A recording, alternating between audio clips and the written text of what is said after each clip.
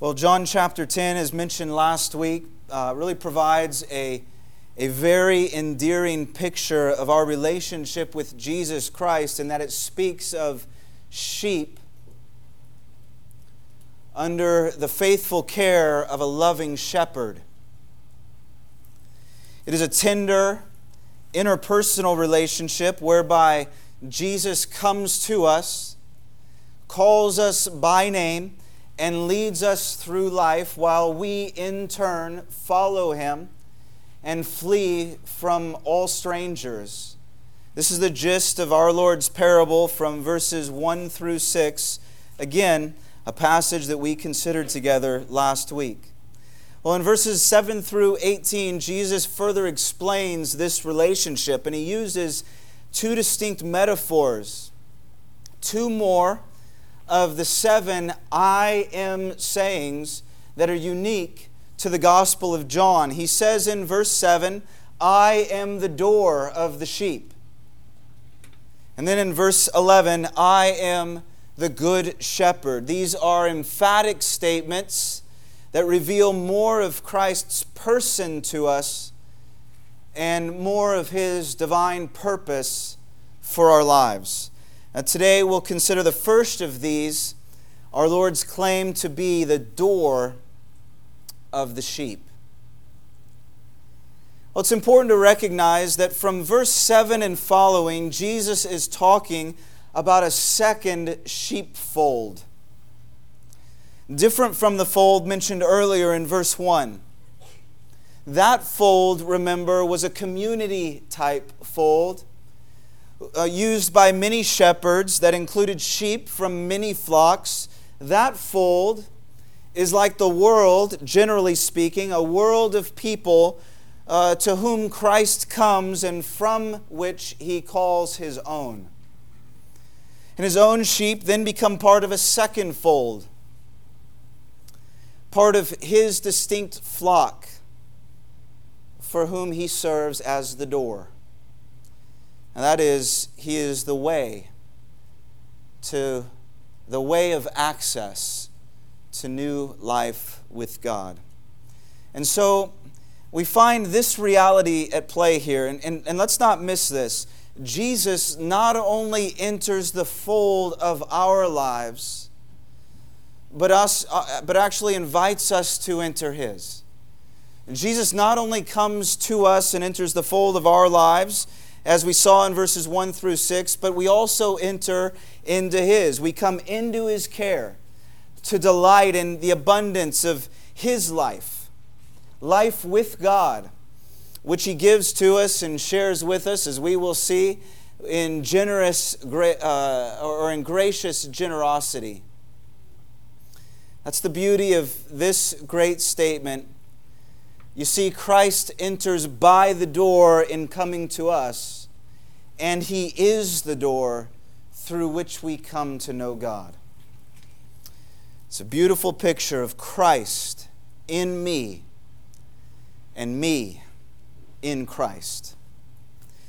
Well, a door is a very common but very important thing. All of us use doors all the time. We use a door to get into our home, to be with our loved ones. We use a door to get into our car, to take us where we need to go. We use a door to get into our places of work and make a living. We use a door to get into our schools and classrooms to further our education. We use a door even to come into the church and worship the Lord together. For none of us here this morning is a door unimportant. A door is a passageway, a means of entrance that allows access into a desired location. And here, twice in these few verses, Jesus represents Himself as the door. And believe me, this is the most important door that you can ever enter. He says in verse 7, I am the door of the sheep. And then again in verse 9, I am the door. In other words, He is the way. He is the means of admission. He is our entrance into God's flock, into His flock, into relationship with God in Christ. So this morning, I have 5 observations concerning this door and our being in Christ. Number 1, the door pictures salvation. Jesus says plainly in verse 9, if anyone enters by me, he will be saved. So salvation is the first and greatest benefit of entering through this door. Saved in what sense, we might wonder? First, it's to be saved from something, which is usually what we think of when we imagine salvation. We typically think of being rescued from peril, right? Biblically, the greatest peril from which we need rescue is our sin and separation from God. Not a single one of us is naturally born into God's family. We are not by nature among His people because we have a sin nature and our sins keep us from knowing God. So to be saved, as Jesus says here, is to be saved from our sins. We are saved from sin's penalty, in that in Christ we are fully forgiven by God, which the Bible calls justification, just as if I never sinned. We are saved from sin's power, in that in Christ we are increasingly delivered from its grip and influence upon our lives, which the Bible calls sanctification. And we are saved from sin's presence, in that in Christ we know a day is coming when sin itself will be no more and our salvation will be complete. And the Bible calls this glorification. We are saved from sin's penalty, power, and presence. We are justified, sanctified, and glorified because we enter into fellowship with the sinless Savior who Himself paid sin's penalty and broke sin's power and removes sin from us forever. But this is just one facet, because salvation also speaks of being saved too. By being saved from sin's penalty and power and presence, we are simultaneously saved to the Savior, who in this passage is pictured as our good shepherd. I want you to see that not only is He good, but He actively shepherds us for our good.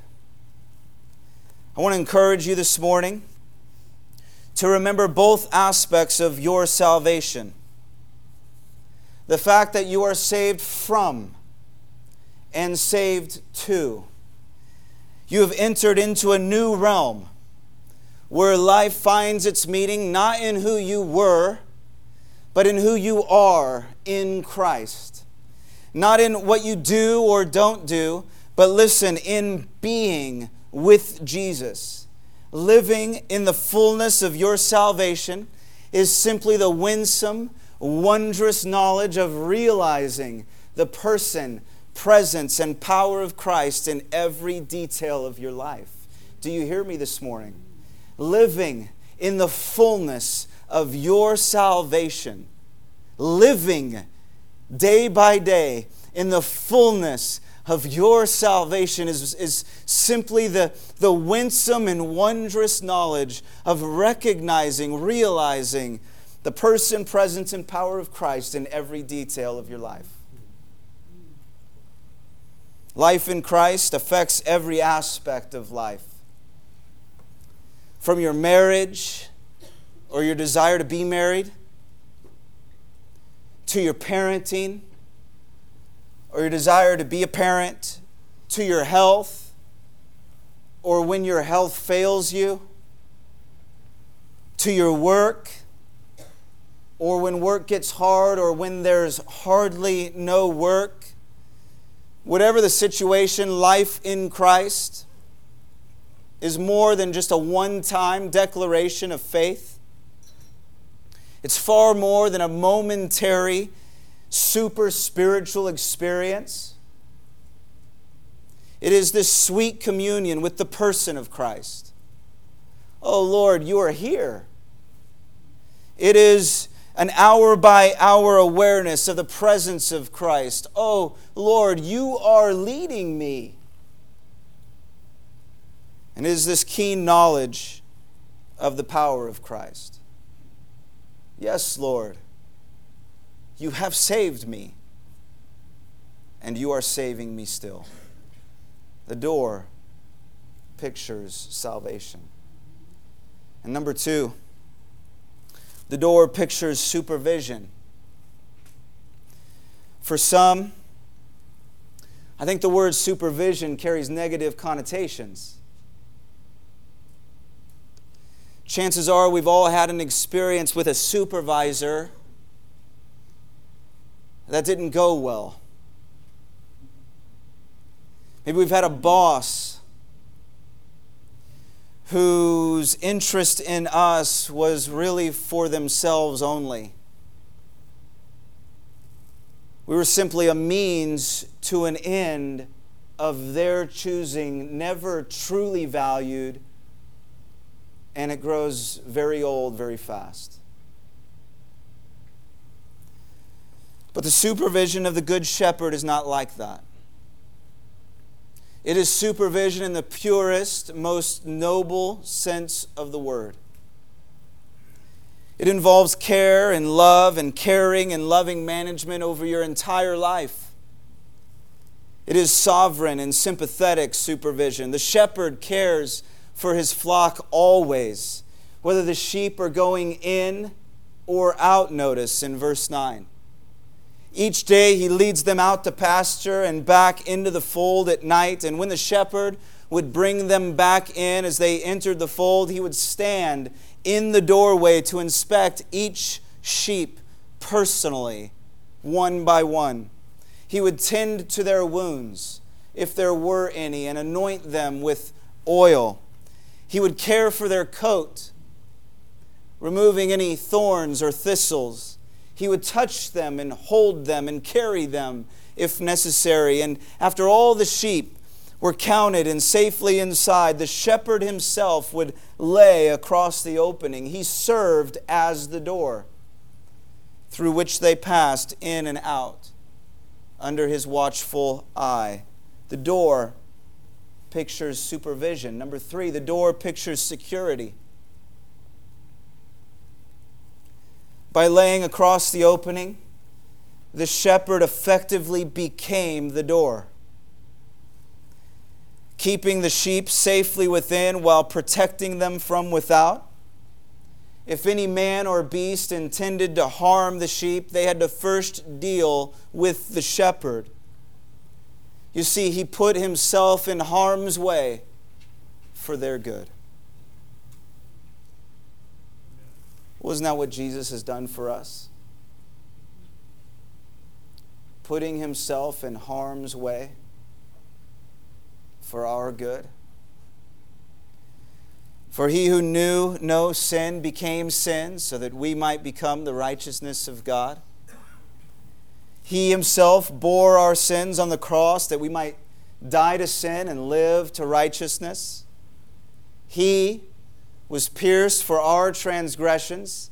He was crushed for our iniquities. Upon him was the chastisement that brought us peace, and with his wounds we are healed. We are held secure today because of what Jesus has done and is doing for us. He paved the way through his life, death, and resurrection, and he is the way. He is the door through which we enter into glorious life with God. And He also guards the door from all intruders who seek to rob us of this great life. Later in verses 27 and 28, Jesus says, "My sheep hear my voice, and I know them, and they follow me. I give them eternal life, and they will never perish, and no one, listen, no one can snatch them out of my hand." Loved ones, be assured, Jesus keeps safe all who come under His great care, and He secures them forever. But forever, listen, isn't future only. It's present too. It's not just about when you die and go to heaven, it's about today as well.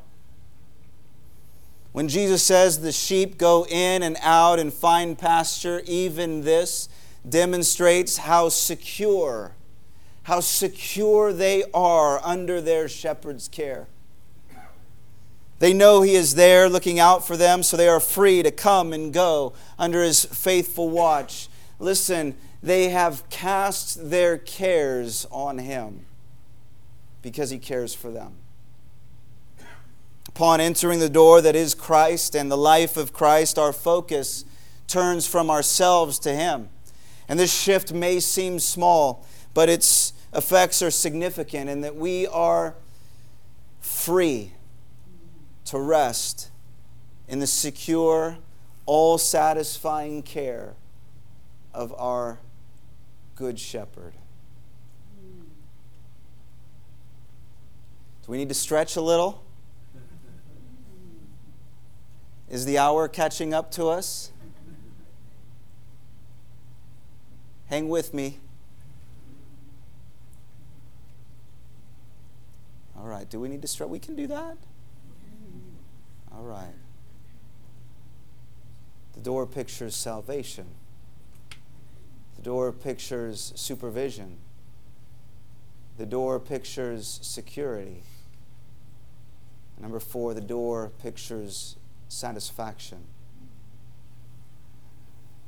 That the sheep find pasture means they are assured of God's provision. And God's provision, notice, does not come to us in meager portions, but in abundant supply. Jesus is our supply. In verses 8 and 10, He contrasts Himself with thieves and robbers who care nothing for the sheep, saying the thief comes only to steal and kill and destroy. I came that they may have life and have it abundantly. Therefore, to be in Christ is to experience life beyond our wildest thought, true satisfaction that puts life into proper perspective and discovers God's great purposes for our lives. Listen, any good shepherd wants his flock to flourish, right? Any good shepherd wants his flock to flourish. He wants his sheep to thrive, and he's always working toward that end, whether when working with the individual sheep themselves or with the entire flock as a whole. Even when working to improve the ranch or the farm, the shepherd is thinking about the well-being of the sheep. Too many people assume that being a Christian is defined mainly by what you can't do. A life of self-denial only, but they misunderstand God's intent for self-denial. And it's not that God is keeping us from good things, but that when we let go of our self-centered tendencies, it's then that we discover God's best. When we let go, when we turn from our way to go the way of Christ, when we enter through that door, it's then we enter into a whole new understanding of life and its greater meaning. You see, Jesus calls us to a life that is much bigger than ourselves. Life is too important, people, and too wonderful to squander on ourselves. God has made us in His image. And therefore only by coming into harmony with His will can we ever attain to the fullness He intends. It's when we are aligned to His aspirations and pursue His priorities that we ever achieve even a fraction of our potential. Our problem is that we settle too easily. And we're too easily satisfied with lesser things. Our problem is that we focus on ourselves only. We're consumed with only our problems. We see only our interests. We give ourselves only to our ambitions.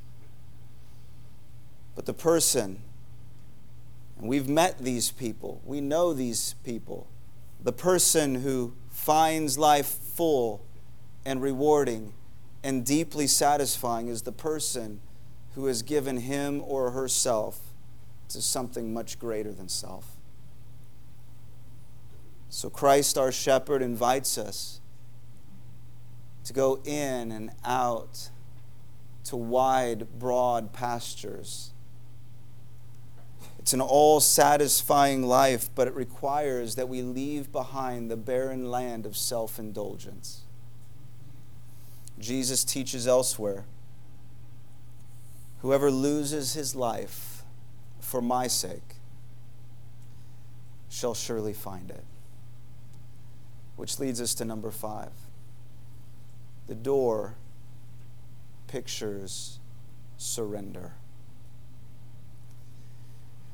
You need to notice that Jesus does not call himself a door, but the door. He's not one of many options. He is the only option. Entrance into relationship with God comes by way of this door only. Jesus is stressing that He is the one and only through whom we must enter, just as He will later declare, I am the way and the truth and the life, and no one comes to the Father except through me. This isn't an all roads lead to heaven approach, but a divine claim of exclusivity. The exclusive claim of Jesus Christ, the Good Shepherd, to call forth His own sheep. And consider for a moment who He was speaking to when He made this claim. It was the Pharisees and all the others who gathered around. He was talking directly with these religious leaders, continuing their discussion from the end of chapter 9. They had continually rebuffed Him and refuted Him and rejected Him. They continually turned people against Him. And later, verse 19, some of them accuse Him of demonic possession, even of insanity. And yet, even to them, He made this call. If anyone enters by me, He said. Anyone, notice, is welcome to enter through this door, meaning that life with God isn't reserved for a certain kind of person only, but is available to any and all persons who, in responding to the call of Christ, enter through Him. Admission, hear this, admission through this door is not about how good of person you think you are or aren't. It's not about how religious you think you are or aren't. It's not about how worthy or unworthy you deem yourself to be. It's not even about what you've thought of Christ, or what you've said of Christ, or how you've behaved toward Christ up to this point in your life. Jesus makes clear that He is the door that opens to a whole new way of living, a whole new life. And we are to enter this door. That's our part. Not stand before it, not sit outside it. Listen, not even to knock on it. We're to enter. We're to enter through this door. And to enter through this door is to desire what's on the other side. which is life with God in Jesus Christ, by entering this door. You need to know this. By entering this door, you are leaving behind your old ways to experience new life in Him. For if anyone is in Christ, he is a new creation. The old has passed. Behold, the new has come. And anyone can enter in response to Christ's call, so long as they do so in glad surrender to Him. So in closing, Jesus says, truly, truly, I say to you, I am the door of the sheep. It's the second time in this chapter that Jesus begins with the words, truly, truly. These are words of emphasis intended to call our attention to what's being said. He's saying, come, listen, pay attention, pay close attention so that you will understand and respond accordingly. Maybe you have yet to respond to Jesus personally.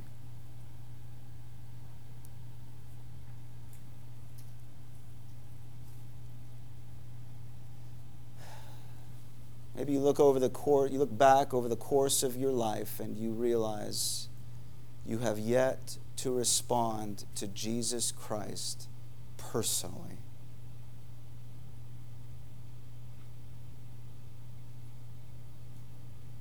It's not enough that your friend has entered this door, that your parent has entered this door, that your spouse has entered this door. The call of Christ is that you would enter this door. And you hear His voice this morning, speaking to you through the Word of God. It's a calm and confident voice calling you to come to the door and enter in. He offers and He avails Himself to you, and I want to assure you there is nothing on your side of the door more worthy, more valuable, more precious than what lies within. Enter. Enjoy. Do not ride the fence. You can't have one foot on one side of the door and another foot on the other. This requires a decisive step of faith to follow Christ from this day forward. Maybe you're a Christian already, at least in the general sense of the word, but you've grown distant from Christ. You know what I mean. You're wayward.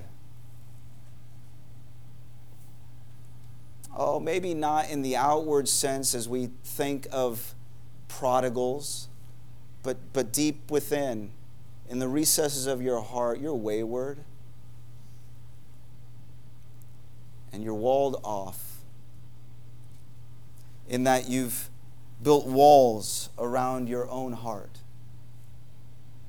Your love for Jesus isn't what it once was, and this morning you sense Christ maybe knocking on your door.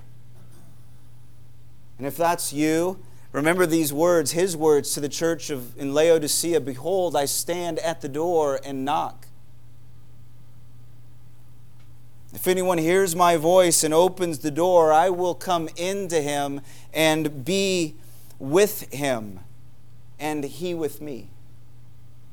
And so maybe the action required of you today as you sit before Jesus this morning is not only to enter through His door, but to allow His entrance through yours. For our life in Christ is one where we go to Him daily in repentance and the ongoing exercise of faith, and we receive from Him daily all that we need all the time. The door pictures salvation, supervision, security, satisfaction, and surrender. And the sublime beauty of these few verses that Jesus not only enters our lives, but that we can also enter His.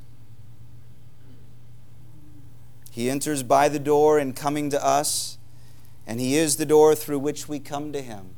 Will you go to Him this morning? Enter by Him. Be saved to Him. Go in and out and enjoy these wide, broad pastures and experience all satisfying new life in Jesus Christ. Amen. Amen. Father God, we thank You.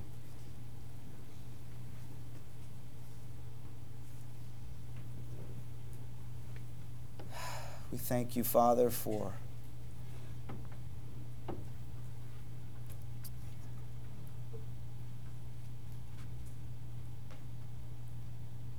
placing this call upon our life,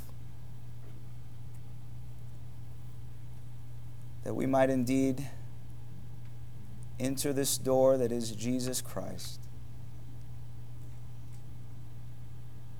Father, may we remember and rejoice in our great salvation this morning, remembering what we've been saved from and to.